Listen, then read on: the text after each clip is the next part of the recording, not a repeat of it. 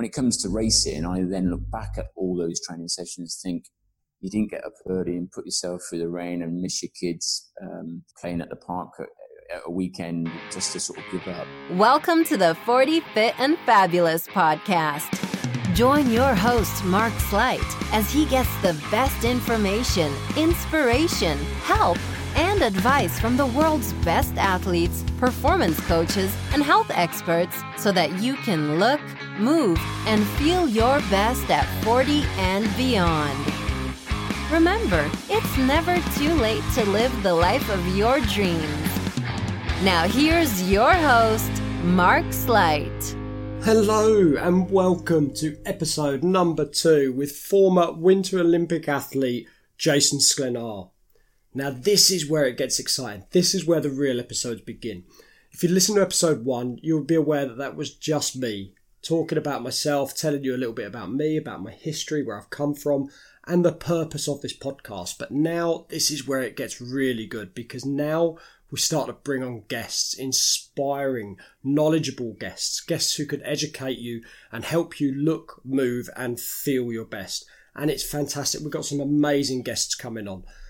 Now, the one thing I want to clear up before we get really into it is that I don't want to make this a polished podcast, okay? I could sit here and edit every single episode to within an inch of its life, make it all glossy, shiny, new. I don't want to do that. I want to keep this as real as possible, okay? I want a real connection between me and you while you're listening to me. Yes, you can go to the show notes. You can connect with me on Facebook, okay? Everything I do on social media is transparent. You'll get to see the real me very, very quickly if you connect on social media. But I think it's really important we keep that going on the podcast as well. I've never recorded a podcast before. I've never really interviewed people before. So let's keep it real. Let's not try and make out it's something it isn't. Let's just keep it real and honest as we go through. Now, when me and Jason recorded this, we was having a little bit of trouble getting a good time to record. Jason was actually in Vietnam when we reached out to each other. And it was very, very hard for Jason to get bandwidth in Vietnam. There was a military ship just offshore. There was a lot of sailors on the island, and they was taking up a lot of the internet space. And we found it really hard to find a time and suitable bandwidth to record this. So what you'll find with quite a few of the guests being scattered all over the world, that sometimes the recording is not perfect. And unfortunately, there's not a lot we can do about that when we try to communicate all over the world. But I think it's fantastic that nowadays that I can talk to someone in Vietnam at 5 o'clock in the morning. I can talk to people in Australia and in the States. It's amazing what we can do nowadays. So really embrace it. And, you know, if the quality sometimes on the recordings is a little bit iffy, I'm perfectly happy with that, because you're going to be able to get amazing content from these people, and it's a way of connecting with these people that we would never have had this 15, 20 years ago. I think it's absolutely amazing. So Jason Sklenar is a veteran of 4 Winter Olympic Games, 2 as an athlete, competing in the biathlon, and another 2 in various roles ranging from team manager to ambassador and team coach. Following on from these 4 Olympic Games, Jason's actually been awarded the MBE, which is a fantastic achievement. And that's not just his achievements as an athlete, but also his help in developing other athletes and in development of sport as well. Which is a fantastic achievement. Even though now Jason is 48 when we recorded this episode, he isn't slowing down. He's now touring the world with his family, getting to live a fantastic life. He's still staying very active, and he's competed in the triathlon at the European Championships for Great Britain, and is currently training for an Ironman event as well. So just because Jason is now past his Olympic adventures and he's getting a little bit older, he's not slowing down. He's not taking his life or his fitness or his health for granted. He's still staying incredibly active. And aside from all the fitness and all the advice you're going to get from Jason, all the good stories, I cannot tell you just how nice this guy really is. You know, he's got out of his way to record this podcast at silly times of the day when we're trying to communicate across the world. And I cannot say enough good things about Jason. I really, really can't. So I want to jump straight into it because I want you to get the benefit of this advice as soon as possible. Just before we do go into it, please, for the sake of the podcast, and so that I can keep producing as much good quality content and get as many good guests on as possible, please nip over to iTunes or where you normally get your podcasts from. Subscribe, leave a review if you can for me. That'd be fantastic. And it just helps us to move the podcast forward and get more and more great guests on as we go forward in time. So here we go then. Episode number 2, part 1 with Jason Sklenar. So let's start with your Olympic experiences then, Jason. You've been to 2 Olympic Games. Can you tell us a little bit about how they went, how you got on? So I did 4, but I did 2 as an athlete, and then I did 2 as kind of support staff. One was a coach, one was a coach manager. I did 2 Olympics. They were quite spread apart for various reasons. Illness and injury prevented me from going to another 2. That's probably for a whole new podcast. The trials and tribulations of trying to be an elite athlete. But so you want to know how I got there, or how you got on? How did you fare when the two that you was actually competing in? Yeah, it's really quite. It's funny because whenever I think about it, now that my life's moved on, I've got older and bolder, I look back and I think, wow, I put so much effort into both of those Olympics. And if you were to look at the 2 results side by side, there's not a great deal of improvement. But that's mainly because I guess the field is always getting more competitive.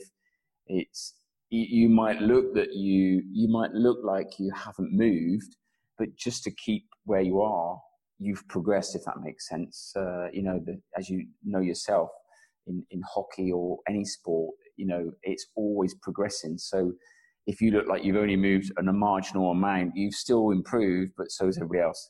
So I didn't get on that great when I look back on it, but that's in a very cynical, maybe older, wiser eyes. When I look back at what I did, the equipment we had, the support we had, what we were up against with a very relative, naive and fairly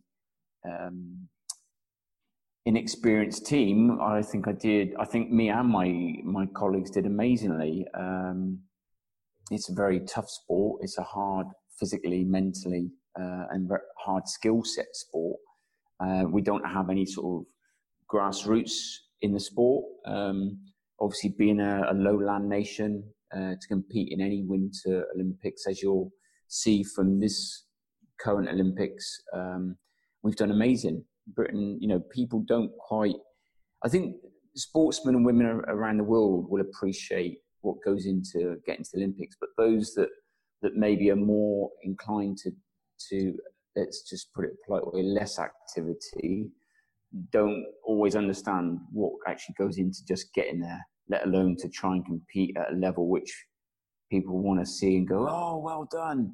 It's like chalk and cheese. To get there is one thing, but to actually get there and make a top half of the field, let alone a top 10, let alone a medal, is phenomenal. Yeah, it is. It's very easy for us to sit at home on our couch and cheer you on and think, oh, maybe why haven't they done a bit better? Or, we're not doing so well this time. But yeah, the effort and the commitment. And even nowadays, for Winter Olympics, for a GB athlete, is really tough. There's little funding. Well, the funding's getting better now. But I was talking to a female skier last week, and she's been doing it for 10 years, and she's only just been able to get a dedicated coach for her sport. She had to coach herself for so many years. Did you ever feel in them days that everyone else had a bit more of an advantage because you was coming from Great Britain? Yeah, definitely. I was very fortunate. I was supported a lot by the military. However, no matter what level of support they were providing, if you looked at any other professional team at the time, they had an entourage of support. And that doesn't always mean to say you're going to be good, but if you've got people that are supporting you that know what they're doing, then undoubtedly that makes a massive difference. A colleague, a good friend and colleague of mine were kind of reminiscing about the support we had and what we used to do. And 20 years on, we're like, we can't believe we used to do what we did to our skis, let alone the preparation. And that wasn't because we weren't professionals, because we just didn't know or didn't have the support. And we used to do stuff to our skis. It won't mean much to you, if anything, but we looked back and thought we weren't making our skis faster, we were making them slower. by the things we used to do to them, thinking that we were doing the right thing. And our competitors, they must have been looking at us thinking, wow, you're making a tough job even nearly impossible. But that's the learning curve of sport. If I went back, the cliche is, if I knew then what I know now, and that would be true to the end of time. It'd be the same for Andrew Musgrave, our best ever British cross-country athlete at Pyeongchang this year. Was so close. Again, people won't appreciate the level of what he is at, let alone the fact that he nearly medalled. It'd be the same for him. He will be looking at all the tiny little bits where he can make those improvements and go, oh, if only I'd done this, that, and the other. Yeah. So the support can always be better. That's one of the things I think that helps Britain. We've got this definitely sort of go get them attitude of, we might be the underdogs and therefore we might have an advantage because we will try that little bit maybe harder, or, look at the fact that we haven't got the best skis or the best environment to train in, unless you're lucky enough that you're an expat and living abroad, or, you've got some good sponsor or some good funding. So, yeah, it's good to see that our men and women, both para and able-bodied, are really up there fighting it, and really putting in a phenomenal performance. I think we sometimes look at sport and we look at the maybe the 3 or 4 or maybe the 5 top sports that we play in the UK, and we chastise the athletes, but look at the sports that don't have all the funding and we still do a pretty good job. Be it skiing, be it, a whole host of sports out there, not even going to start to name them because there's lots, look at women's hockey and men's hockey. I mean, they've done amazing, and, the development of it amongst all the other sports is testimony to hopefully that wave that Britain got on top of in the lead up to London 2012. So, let's hope it keeps going. Yeah, let's hope so. And you touched on it there as well. For people who don't know, you started off before becoming an athlete, you was in the military. Now, how much do you think the bonding and the camaraderie in the military has then crossed over for you into the athletic world? So when you're with your Olympic team and you say you haven't got the coaches, you maybe haven't got the entourage and the team around you, you're then relying on team spirit with the guys that with you, because everyone in the GB team is probably in the same situation, probably hasn't got the coaches that everyone else has got, hasn't got the funding. Yeah. How much then are you relying on the help and support of your teammates to help your mindset as you're going through the Olympic Games? Well, that's a really good question. It's massive. I think I've alluded to this a couple of times to colleagues and friends within the coaching sector that, having studied sport and sports science, I think one of the biggest things would have been psychology. And definitely in the military, you get that kind of camaraderie and bond that I don't think you always find outside of the services, because you have to, I didn't maybe have a typical military career like some of my counterparts and colleagues, but for sure you go through a process where you learn how to keep going in the face of adversity, pardon the sort of phrase, but, that is true, whether it's through basic training or through, training that you receive through the military, you find a part of your life where you suddenly realize you can actually do a lot more than you ever thought possible. And I look at some of the young men and women that are in the sport now, and, a lot of them are still service orientated, and that is outside of our own country as well. And full well that they have a side to them that they know how to dig deep, they know how to make do with what they've got. And definitely, I can, it's funny, I think of some stories of my time as an athlete, and there definitely are phases there where you wouldn't have expected a team to be sleeping in a van in the middle of the Arctic almost, because there was no accommodation and there was nowhere to stay, and we were running out of options, and there suddenly became this kind of scenario of, well, let's just get on with it.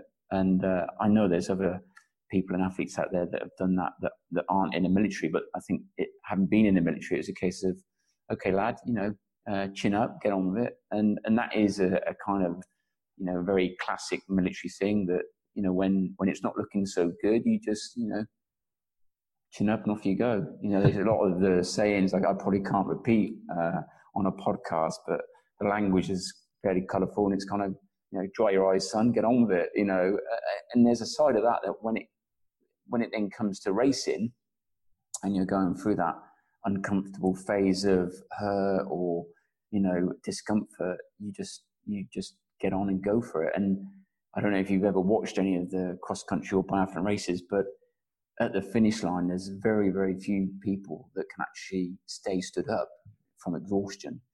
And that's why I think, the military suit cross-country and biathlon very well, because you get to the point where you push yourself beyond what you have ever thought possible. And that reflects also in the day-to-day training and having to live away from home and, being on the road for 6-7 months, living out of a backpack or whatever it is. And don't get me wrong, there's a good side to that as well. It's, there's pros and cons to both. But being in the military, when a lot of our servicemen and women have often gone out on tour for 6-9 months, to suddenly be doing a World Cup ski tour away from friends and family actually doesn't seem like a big issue whatsoever, because, you're doing something you love, and, you might not be in the knee deep in shit as you otherwise might find yourself. So, to answer your question long-windedly, it helps a lot. Do you think that kind of mental toughness and mental resiliency from the military then that you've brought into the games, do you think you pass that on to the non-military athletes, or did you actually try to pass that on knowingly, or do you think it just happened, like you say, as you were, just come on lads, keep your chin up, let's keep going? Yeah, I think it works both ways. I think there's never really been a massive non-military presence in the team, but over the years when there have been the civilian counterparts come and join us, they very quickly get used to the banter and the kind of, oh, well, lad, and then they realise that, no one's going to do it for them, or they might actually have to get up early, or, whatever the case may be, it soon rubs off. But I think that's very true for a lot of athletes at the high level. Of course, there's teams out there that have got all the support under the sun, but any athlete's progression through the ranks to get to that level would have undoubtedly had certain hardships, be it the training, be it getting up early, be it away from loved ones, families, friends, in the rain, whatever it is. No Olympian makes it to the Olympics the easy way. It's not an easy route. Even if you're genetically gifted, you've still got to go through that selection process of every other athlete trying to get there. So, by no means is it easy. So all athletes have a certain, what's the right way of saying it, mental toughness, resilience, because if they didn't, they actually probably wouldn't make it. So I think it's twofold. Everyone brings something to the melting pot, and you could argue that the non-military personnel that come in maybe level it slightly, because service personnel can be quite a bit rough and ready as well. So we often used to say before there was a lot of civilian people coming into the team, we often used to say, the female counterparts were good at leveling the field a little bit. Guys can be very rough and ready, and certainly when there's women around, they do watch their language a bit better, and they do tidy up a bit more, even though that might be a surprise to some of the women that have been on the team. So, and it's the same with a civilian counterpart. When they come along, they bring equally their worth to that sort of environment. Yeah, I'd imagine they do. And yeah, the women coming in, you're definitely going to tidy up a little bit more. No one wants to be told off. No, that's right. So what do you do when you're having a tough time with your training, and undoubtedly you're going to have tough days or weeks? What keeps you going? What keeps you keeping on during them tough times? Wow, that's a good one. I think there's a whole host of things. For me recently, and I've been at the military for some years now, but I quite often, if it's in a race, there's a whole different situation. If it's training, it's probably watered down slightly, because I think as I've got older, I I might quit a session a little bit earlier because I think I'm older and why am I doing it? And I should be at home with my kids, or I could still be in bed, whatever. But when it comes to racing, I then look back at all those training sessions, think you didn't get up early and put yourself through the rain and miss your kids playing at the park at a weekend just to sort of give up. So, again, it goes back to that mental toughness as what was the motivation that got you out of bed in the first place. And I'm not going to allude to the fact that there's a simple answer to that, because everyone's got their different reasons. But for me, I love a challenge. I like to see how far I can push myself, what the limit is. Whenever I enter a race or even train, I'm not thinking about the other person. I'm thinking of what is it I can do. Sure, you've got that kind of looping question in your head that your competitor's doing exactly the same as you right now, right here. So what is it you're going to do different that's going to make you cross the line that millisecond before he does? And I often used to have in my head when I was younger, when I was doing interval training or some session I would really hate or be near puking at, I would have in my head that it's this right here, right now that will make the difference. I don't know as a coach, and having studied a fair amount now, that is true to say, because there's lots of things that make the difference, but you still got to have resilience and mental toughness to make that difference. I think for a lot of athletes out there, they've got to want it for themselves and not just for the accolades, because the accolades will be forgotten. You're a long time retired, and when you start, pouring the beers, going, "Oh, in my day, lad," you'll soon lose your audience, because everyone knows that time moves on, and they'll be like, "Yeah, whatever, grandpa." So you've got to have a good reason to want to get out of bed, I think, and keep you going. And for me, it's just seeing what I can do. I'm 48 in a few weeks' time, and have I got anything to prove? No, nothing to prove, only to myself. Although it's nice to have my kids come up to me and say, "Well done, Daddy." That's quite nice. I'm sure it is, yeah. And to be where you are now and probably not have any regrets, not think, I could have trained harder, I could have done this, knowing that you've given it everything you can and you've done the best you can is probably rewarding in itself, whether you finish first or whether you finish 100th. If you've done the best you possibly can, then you've got to be happy with that, haven't you? Yeah, definitely. You got some good questions there. I say recently, back in September, did Ironman Wales, and part of it didn't go to plan. But I say plan loosely because I had done everything I could do with the circumstances of my lifestyle that I currently live. So, yeah, sure, if I was a full-time athlete or I only had, a couple of hours of work to get by in a day, then I could have always done more. I could have always done things better. But as I was going through a whole world of hurt during the race, I kind of thought, you know what? I couldn't have prepared any better than I have. I made a little mess up in part of my plan, but you can't always plan for every eventuality, no matter how much you think you are. There's always a possibility something will go wrong, right? So you've just got to have that mental coping strategy for when it does, not if. I think it's when. Yeah, it's all in the head. Everything's in the head, and what you say there just reminds me. I was speaking to another coach recently, and he asked me at the start of the day, "How are you doing?" So I'm a bit frustrated because I can't train the way I want to train at the minute. I can't spend an hour in the gym every day because I'm trying to run my business, trying to sort the podcast out, got family, friends, all this kind of stuff. And I'm really frustrated that I can't do the training I want. But I'm trying to do maybe 10 minutes a hit every night, or I'm trying to do press-ups to failure or some squats. He said, well, you need to switch that around in your head and just be incredibly proud that you're still making the time to do what you can. Don't be disappointed. Life is getting in the way. It's not going to be like that forever, but you're still consciously making the effort to do as much as you possibly can. So be proud instead of disappointed. And the minute he told me that sort of light went off above my head, and I thought, yeah, he's right. And it just changed my entire approach to everything.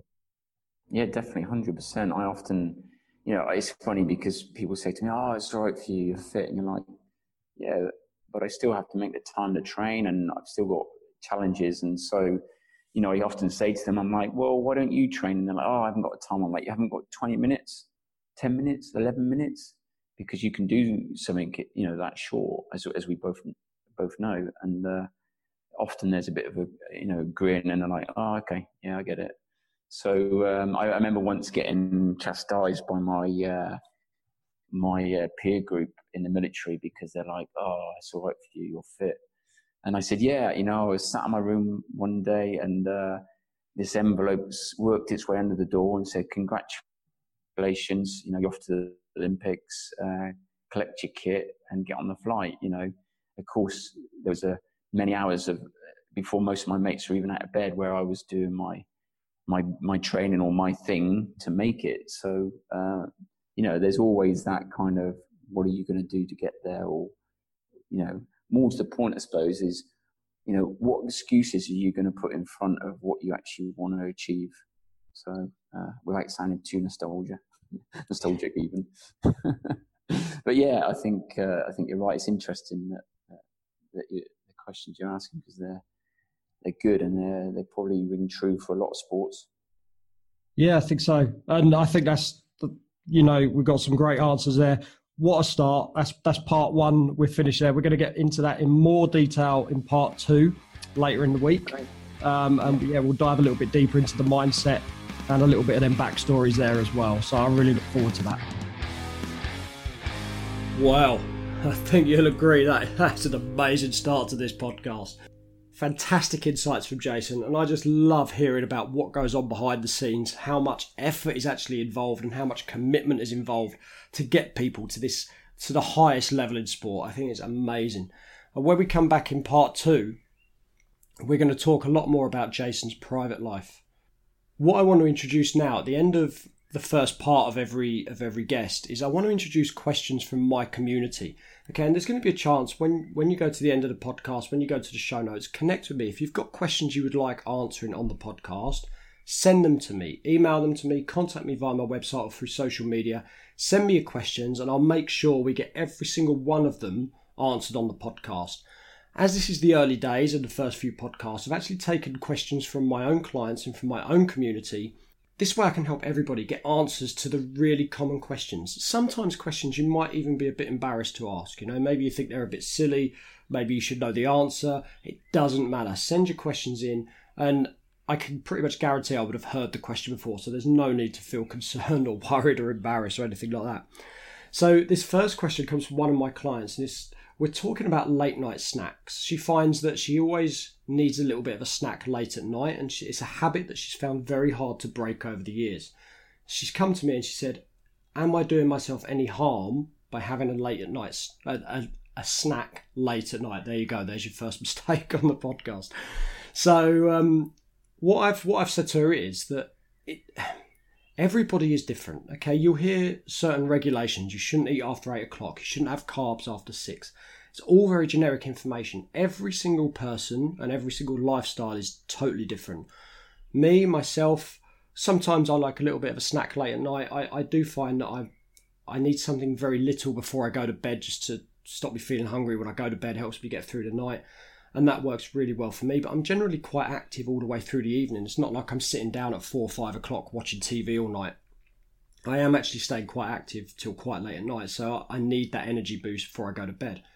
And this is where it depends on each person, because if you've just come back from the gym at 8 o'clock at night and you think, oh, I mustn't eat after 8 o'clock at night, well, that's kind of rubbish, because your body needs to refuel after the gym. So I'm not suggesting you should sit down and have a huge spaghetti bolognese after coming back from the gym, but you will need to replace some energy that you've just used at the gym. So everyone is different, and I can't even say that you should have maybe some protein and some fat before you go to bed. Everyone's different. I myself, I like a little bit of a carby snack before I go to bed, but that wouldn't work for everybody. It's very, very individual. But the way I like to look at it is this, that during the night, your body repairs. It slows down and it starts to repair itself. The way it repairs itself is by using stored energy within your body to carry out all the repair functions. Now, the energy it chooses to use is fat, primarily fat. Okay, so you've got to imagine that during the night, you're laying asleep, your body is then letting the fat stores feed out into the body and using that as energy to carry out vital repairs to your body. Okay, so you've got a choice. You can either lay there and have really healthy fats from things like nuts, extra virgin olive oil, avocados, seeds, that kind of fat circulating within your body. Or you can have a KFC before you go to bed and you can let your body secrete dirty, saturated, horrible, greasy fat into your body to carry out the repairs. Firstly, I don't think that's a very nice thought anyway, to think that that kind of fat is circulating around your body at night. Secondly, how good are the repairs going to be?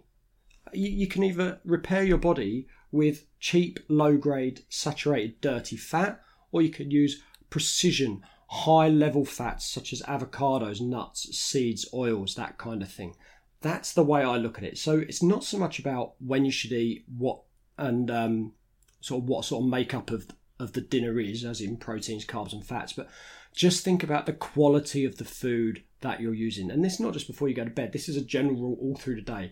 The quality is generally much more important than the quantity for the most part. Okay, so change the way you look at it a little bit. Instead of having that dirty bag of crisps before you go to bed, maybe you're better off having a few nuts and a bit of fruit, something like that. So think quality rather than quantity and times before you go to bed. So that's episode 2. I was going to nearly call it episode 1 now. That's episode 2 done. Episode 3 is actually available right now in iTunes and Stitcher and all your usual podcast hangouts. And we're going to come back with Jason and we're going to tap into more of his personal life, more of his travels, how he's looking after himself now that he's not actually at a competing level. There's a big difference between staying fit and active and healthy for an Olympic sport and staying fit, healthy and active just for your day-to-day life and for your long-term health and wellness. So head over to your podcast platforms, grab episode 3 straight away, get back into it, start listening to Jason because it's absolutely amazing what he's doing now to stay fit and healthy, and I know we can all get something from it. I know I got something from it, so if I can, I know everyone listening can. Take care guys, be happy, and I'll speak to you again in episode 3.